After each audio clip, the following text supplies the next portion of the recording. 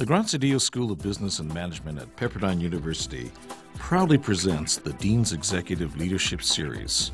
This podcast invites top business practitioners and thought leaders to share their view on the real world of business.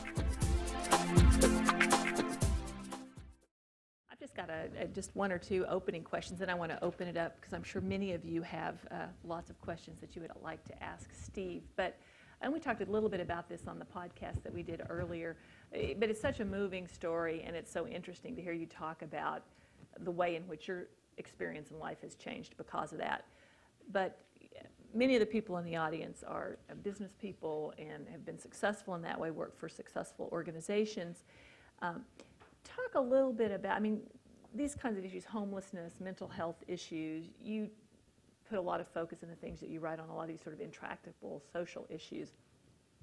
What do you see as kind of the role or ways in which the business community or people even outside of the business community can have a greater impact than we're having now on some of these really significant social issues? Well, it's really important to think in those terms right now because I've talked to several people tonight, including John here. We're talking about the Venice Free Clinic and about all of the challenges they've got. They've got an 8% layoff, which means 22 people. And so all of these agencies that are trying to do good things for people in need are in crunch time. And it's no time to look for government solutions, I think, or at least to begin exploring more effective partnerships between business and government. And downtown on Skid Row, what's frustrating, and people ask all the time, well, have things gotten better since you started writing about this? And it's another of the many gifts that Nathaniel has delivered to me is the ability to shine a spotlight on these issues. And people don't want to read about public policy in the paper, but they'll read about a human drama when they've got a rooting interest in somebody. And so he's the one who's allowed me to delve into those issues. Here's the frustrating thing on Skid Row is that it's changed some. It's gotten a little bit better. But the city and the county have done what, for the most part, is the easiest thing to do, which is to have more cops out there. And cops cannot be expected to solve the problem. It is important for the cops to get rid of the major crime out there. And Nathaniel would be the first guy backing that because every day he's got to walk past drug dealers and it works him into a frenzy every day. But there is not enough of what has been proven to work in San Francisco, in Denver, in New York. It's known as permanent supportive housing. And there are many public-private partnerships that do that. Several of them exist downtown, and there are others around the state. And what happens is that there are incentives for private investment in what's known as permanent supportive housing, which is not just a roof over your head, but all of the services that you might need, whether it's mental health services, addiction rehab. There are a lot of people down there who are so-called dual diagnosis. You've got a mental illness and you've got an addiction problem. And so very recently I called Casey Horan, who's the director of LAMP, where Nathaniel still stays. They said, what's your waiting list like right now? And she said and we're talking about people who go there during the day for the services, but do not have a bed because there's a shortage of beds. And she said the waiting list is 700 people. So you look at her agency and a couple of others, and they've got these huge waiting lists. And it's no surprise that if you go down to Skid Row, people are still sleeping in the gutters, chasing rats with sticks. And the city and the county have moved to begin doing a better job of creating permanent supportive housing, but we are way, way, way behind New York City.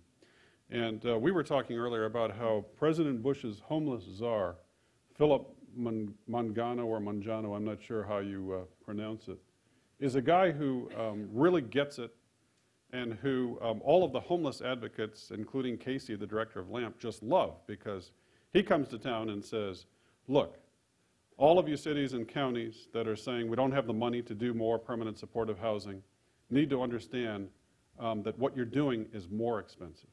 Because what you're doing now is having all of these cops down here, and the problem is not over when they arrest somebody for jaywalking.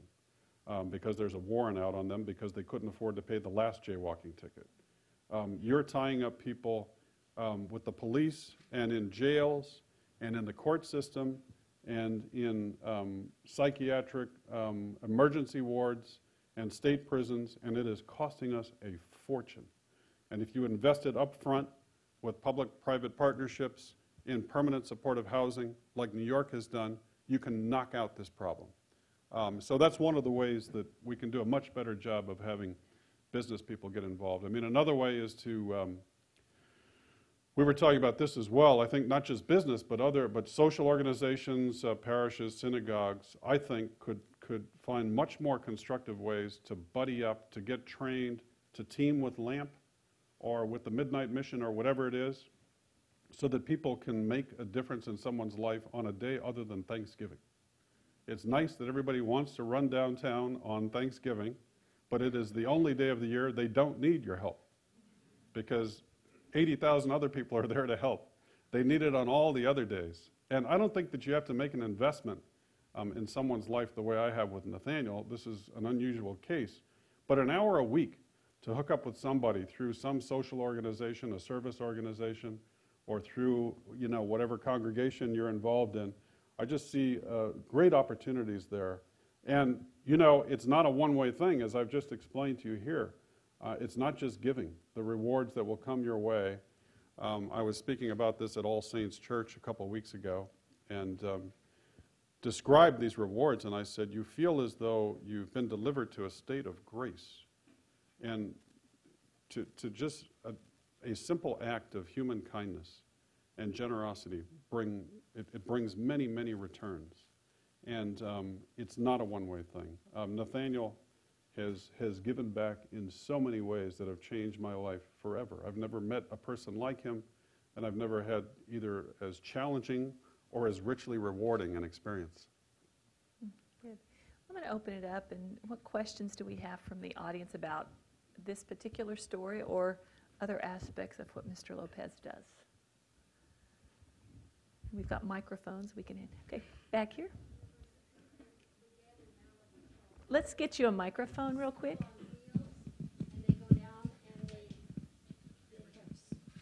Oh, thank you. They have a school on wheels, and it was started here in Malibu by Agnes Stevens, and they go to the cars with the children living in the cars, and now they've been able to open several buildings down in downtown Los Angeles to give books and school supplies. And that's something that's just very local that maybe people would be interested in. It's School on Wheels. Thank you, Mr. Lopez. Yeah, well, there are lots of different ways to get involved. Anybody who wants to know more about LAMP, just go to www.lampcommunity.org or check out Union Rescue Mission or the Midnight Mission. These are all groups that are having an incredible impact. And, you know, Casey Horan and her team, they are rescuing lives. They are salvaging the lives of hundreds of Nathaniels. And it's another reason I'm uncomfortable getting credit for doing all of this for Nathaniel. These are people who do this work day in and day out with little recognition. And what the miracles that they, I shouldn't say, I mean, it's hard work. It's just hard work that in the right organizations can really change people's lives. And the first person who made me aware of this was actually in my days at the Philadelphia Inquirer. And it's kind of a funny story. I was rummaging around for a Thanksgiving column. And I wanted it to be sort of upbeat because it was Thanksgiving. And I asked a colleague, I said, I can't think of anything that's not a complete cliche. You know, what do you have any ideas? And he said, yeah, go see Sister Mary. What do you mean, Sister Mary? Sister Mary Scullion is a nun with the Sisters of Mercy in downtown Philadelphia who, in the evening, puts on her overcoat and goes out on the streets in her sneakers on, you know, 20-degree nights, trying to talk people with mental illness in off the streets so they don't freeze to death. And she brings them to this convent and has created this little home for them in there. And so why don't you go to the convent and see all of these mentally ill women who are in there? And I said, that's an upbeat Thanksgiving Day column? And he said, if you go, he said, I'll tell you what, go over there and hang with Sister Mary and some of the people she's rescued. And if you don't come away feeling great and inspired, I'll buy you lunch anywhere you want to go. So I went over, and sure enough, Sister Mary had all of these women who she had, over time, talked into trusting her, coming in off the street. One woman, Georgiana, had lost all of her toes from frostbite, but had been reunited with family that she hadn't spoken to in years, and ended up working as the receptionist of Project Home, which is what Sister Mary calls this thing. And Sister Mary she was one of the pioneers in permanent supportive housing. Not only do you live there, but you get training to work in their diner and in their clothing store, their secondhand store. So you live there, you get training there, you're reunited with family there, and you have this whole new community. There are so many people, so many ways to make a difference, and it's going to be, as I said, all the more important than ever in this economy as fundraising becomes difficult for nonprofits and as government contributions to these efforts are squeezed. You mentioned the Union Rescue Mission. I don't know how many people in the audience are aware of this, but our Graduate School of Education Psychology has a psychology clinic that they operate at the Union Rescue Mission, and then our School of Law actually provides free law services at the Union Rescue Mission. So there's some interesting things going on just through the university in terms of helping. Here's another way you can help. Speaking of the Union Rescue Mission, Andy Bales runs the Union Rescue Mission. He's a minister, and Andy. The Union Rescue Mission is right smack dab in the middle of Skid Row. You've seen them in the news for, among other things, patient dumping. Hospitals that dump patients right out. Andy's got a camera out there, so he nails them on this. But Andy bought this property way out in northeastern San Fernando Valley, like near Pacoima. It's called Hope Gardens. And he saw it as a place to get all of the women and children off of Skid Row and out into a safe environment where the children would be tended to by day and the women would go to college. So that it's not just you're getting out of Skid Row, but you're gonna have a new life once you become self-sufficient. So they bought this property for something like $7 million, and it really is in the middle of nowhere. There's not a house within about a mile and a half of it. And there was community opposition. And this thing was bottled up for years at a tremendous cost to the Union Rescue Mission, the attorney's fees, fighting this thing, getting the support of the Board of Supervisors. So another thing people can do is just stand up and scream. Business, owners, citizens of Los Angeles, just stand up and scream. It's a strange place in that so few people know who their supervisor is, what they do, or what impact they have on people's lives. But it's a way, if you were more engaged, to just stand up and scream and say, we are not going to tolerate this. These are women and children, and the kids are seeing, bodies on the street and seeing, people chasing rats with sticks. And here's somebody who has made an investment in getting them out of harm's way, and there's community opposition? What are you talking about? So it's another way to get involved and make a difference. Yeah, that's great. Other questions? We probably have time for one or two more. Yeah. Hi, Steve. Thank you so much for your story. I've been so inspired, as I'm sure everyone else has.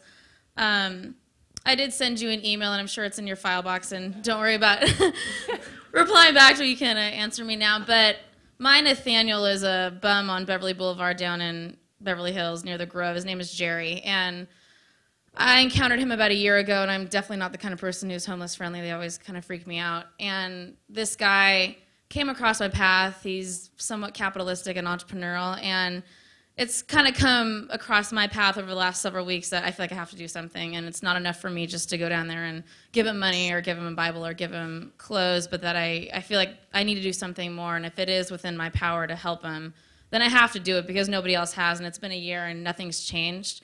And I don't really know where to start. I mean, I'm just a businesswoman, and and he's a 53-year-old homeless man from Prague, and he doesn't seem to have any mental issues. He seems very lucid and quite bright and brilliant and just seems to talk my ear off every time I go down there. But I feel like no one else is really interested, and I don't really know what to do to help him out. He gets mugged all the time and gets robbed, and he's just in this vicious cycle of, being left on the streets. And what advice do you have? Well, I would locate the nearest agency that helps people like that and notify them and tell them exactly where. But better than that, send me another email and say, remember me from Pepperdine in the message field, and I will call you and put you in touch with somebody who can go out there and try to do, it's called outreach, and the philosophy is we'll meet them where they are. And in the case of LAMP and the Village, there are two teachers here who just told me that they visited the Village. Oh yeah, the social, he's psychology faculty and your social, introductory social work. They just visited the Village in Long Beach, which is the same model as LAMP on Skid Row, and they have this thing that they call the philosophy of meeting you where you are, or meeting them where they are. And what it means is, you go out and you talk to, what's his name, Jerry? Jerry. They would send somebody out, and they would know that it could be 2 dozen, 3 dozen trips. But they go out and say, hey, it's cold today. Jerry, do you need a jacket? We got one. Or, you look hungry. Would you like a sandwich? And hey, if you need a shower, come back to PATH, or whatever place might be the nearest. It might be PATH. And you work on that and work on that and work on that. And you might say, well, that's a long shot, but guess what? The people who are sent out there to do that outreach used to live on the street. So they know all of the excuses. They know the whole deal. And they've been trained to try to establish trust and to break through. And the first time I went to the Village, it was an amazing experience because as I was going in to ask Dr. Mark Reagans for some advice on how to handle and deal with and help Nathaniel, there was a guy waiting to see him, and it was like an emergency situation. The guy had been suicidal, and they let me sit in on the counseling session. And the doctor did not come off as a doctor. He just asked him, what are your needs right now? And you're limping, is your foot hurt? And hey, we got a lot of stuff here that you can take advantage of, and do you need housing? Do you need this? Do you need that? He wasn't trying to make a quick diagnosis and then write a prescription. And David was the patient's name, really took to that well. He was very calm, and he said, okay, I think I'll come back tomorrow. And when David left, and I was talking to the doctor about that, I looked around and I saw all of these guys sitting at desks, and I said, are they doctors too? And he said, no, those are outreach workers. And I said, what do they do? And he said, they go out and they meet them where they are. And they try to talk people in. And I said, that sounds tough, but an interesting job. And Reagan says it is tough, but they all used to live on the street. And now they work here pulling more people in. So just email me and I'll see if we could hook you up with an outreach worker who might try to establish a relationship with Jerry. I'll take one more question. Let's go down here. I know everybody's got lots of questions, but we'll close with this one and then. Thank you. Stepping away from Nathaniel's story, a wonderful story, looking forward to the movie. You mean the book? I'm sorry, you mean the book? The book was phenomenal too. Stepping away from that, you've been a columnist with a lot of success for many years. You seem to have an enviable job. You throw rocks at the bad people, and you inspire us to support people like Nathaniel and those kinds of causes. Over the years, have you ever gotten it wrong? Have you thrown too many rocks at the wrong person or supported somebody who turned out to be not as worthy? I was not informed that there would be tough questions. And you just get to ask them. You don't have to take them. That is an excellent question that unfortunately comes just as they're ringing the dinner bell. Let me try to answer that. But here we are in Malibu. Nobody's asked movie questions. I really appreciate that because everywhere I've been going, it seems like it's the first question is what's it like? What's Robert Downey Jr. like? And what's it like to have him play you? But this is you guys are asking much better questions. It's it's the way we educate our students. I appreciate that. I really do appreciate that.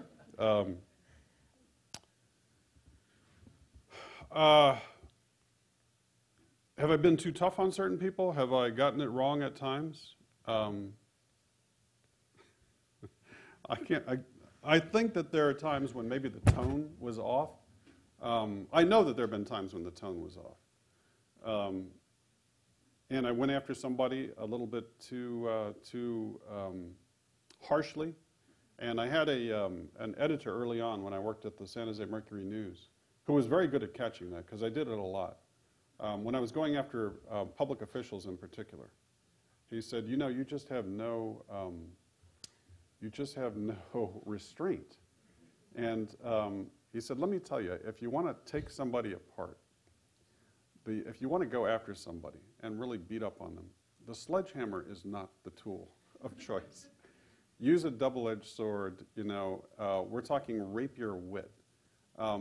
Let them stand for just a few seconds before they fall over dead. And it was really good advice. And he was the one who taught me about the power of understatement.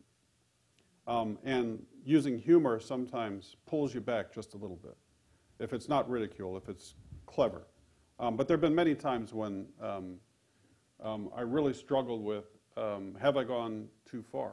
I wrote a column that appeared this past Sunday, I think, that I wrote it on Friday when they informed me that late Thursday, they said the entire California page is going to be the names of Californians who have died in Iraq and Afghanistan. So it would not be appropriate for me to have a column that day about a woman who was complaining about the utility boxes put up by Sprint. And they said, you really need to do something on the war. And I said, well, I've spoken out against this war, and I don't think it's an appropriate time or place to do that. I don't want to do a grave dance. And I think that I need to keep my views out of it if I do it, and just find a way to, with some, just honor the dead. And then another editor said, but you cannot completely surrender who you are or what your feelings are. You can't give that up entirely. And so I wrote the column, which I thought was pretty much down the middle, true to my own feelings, but respectful and treating families with dignity. And I could not sleep because just wrestling with, was I too much this way? Was I too much that way? And it's something that I do all the time. So I really struggle to try to get it right. And I'm sure that in my long 30-year plus history, I've gone over the line too many times. But it's something that I'm always trying to watch out for. What was the response to that? The response that I got and that the paper is getting, there are people who thought listing the names of the dead was an anti-war statement, and they've complained about that. I thought that it was a powerful tribute, and I thought one of the things that made it so powerful was that whether you're pro-war, anti-war, or anywhere in between, it just evoked powerful feelings. And so I thought it was really a success. But I got people saying, how dare you use the occasion of Memorial Day to speak out against the war, which I didn't really think that I did. I said that, I certainly didn't go over the line, I didn't think. And then other people saying, since when did you become such a supporter of, a war in which hundreds of thousands of people have been killed? So I think that's a good sign that I got it from both sides. Mm-hmm. So it probably was kind of where you wanted it to be. Yeah. Yeah. Well, I just want to thank you so much for being here, and I know there's probably dozens of other questions that we could ask you that would be wonderful to hear tonight, but really appreciate you being so honest and open about the experiences that you've had, and I think it's been a really wonderful evening together. And I know just a couple of things that I take away from this, especially as you told the story about Nathaniel, is one, just sort of being more aware and paying attention to what's going on around us on a different level than we maybe normally do, or you wouldn't even have noticed Nathaniel if you sort of hadn't been doing that. That partly may come from your reporter's background and your news background. But I think the other piece of it, too, that strikes me is just thinking about the kind of impact we each individually can have. We sometimes think we don't have the ability to influence and impact these issues on a grand scale, but if we all do our part on even a small scale, it has a big impact over time. So I appreciate you coming and sort of sharing that experience with us and sort of impacting how we think about some of these issues. Well, thank you for having me and for this whole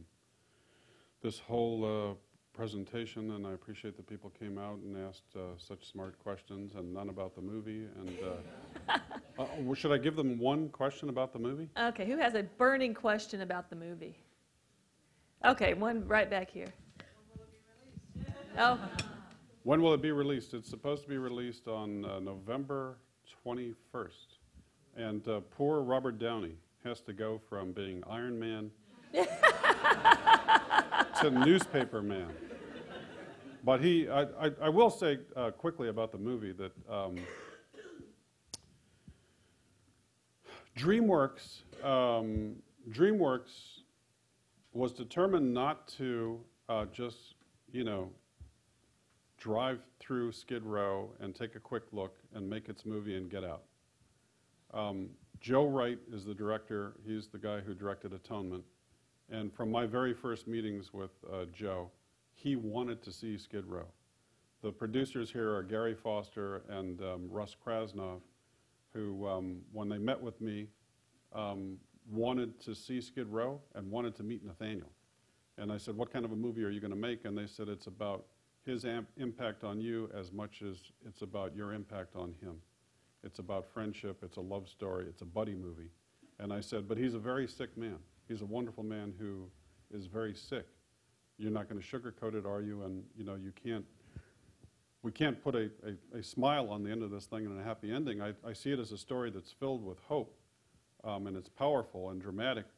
And he said, we're not going to have him conducting the Los Angeles Philharmonic at the end of this movie. And they have been true to their word, and they decided that they did not want actors to play the people on Skid Row. So dozens of people who live on Skid Row are in this movie. And the cast and the crew not only were impressed by the fact that they showed up and did so well, and I explained to them, look, they don't have agents. So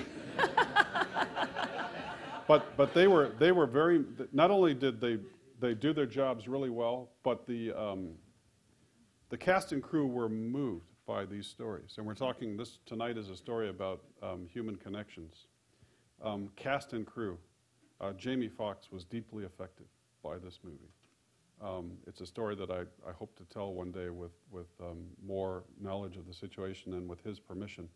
But everybody who worked on this movie was deeply affected by the powerful stories of survival and courage that they encountered. And it worked the other way around, too. The people who live on Skid Row all marveled at how they were treated with such dignity. So I'm hoping that all of this comes through in the movie. And Mr. Ayers, people often ask, what does he think about all of this? The fact is, he doesn't really have much of an interest in it. And he appreciates that they would, like for instance, call him over to perform for cast and crew. He loves that. To the extent that the movie is recognizing that his career could have been something really wonderful, he likes that. But he's not interested in the movie process or in seeing movies. He wants to play music. So on the day that they filmed the scene at Disney Hall, where Nathaniel and I first went there to see Beethoven's Third, I had told Nathaniel, and he said, okay, I'll meet you at Disney Hall, Mr. Lopez. And I said, yeah, we don't want to miss this. All of your buddies in the LA Philharmonic, they're playing themselves in the movie. And since he knows all of them, I thought, okay, he'll want to be up there and see all of that. So I go to Disney Hall, and when I get there, there may be 200 or 300 people inside Disney Hall. The cast and crew, all of the equipment, the LA Phil, and Nathaniel's out in front across the street playing the violin. And I went over and I said, Nathaniel, this is it. Let's go in and watch them do our scene. And he said, yeah, oh, that's now, isn't it? He said, it's a beautiful sunny day. The weather's great. I'm really getting into this piece right here. Can I go in later? I said, they're making this is the scene. We've been talking about this. This is the day. Jamie Foxx and Robert Downey Jr. are in our seats, and we're going to go and watch them, and all your friends in the orchestra are there. And he said, yeah, oh, yeah, yeah. He said, well, but I mean, it's just gorgeous out here. And I think I'm going to stay here a little bit longer. I walked across the street, and the producer, Gary Foster, was there and met me and said, what's he doing? And I looked across the street. There he was alone, and I said, Gary, we got the right title for this thing. The Soloist is Happy as a Clam. Let's just let him be. Thank you so much.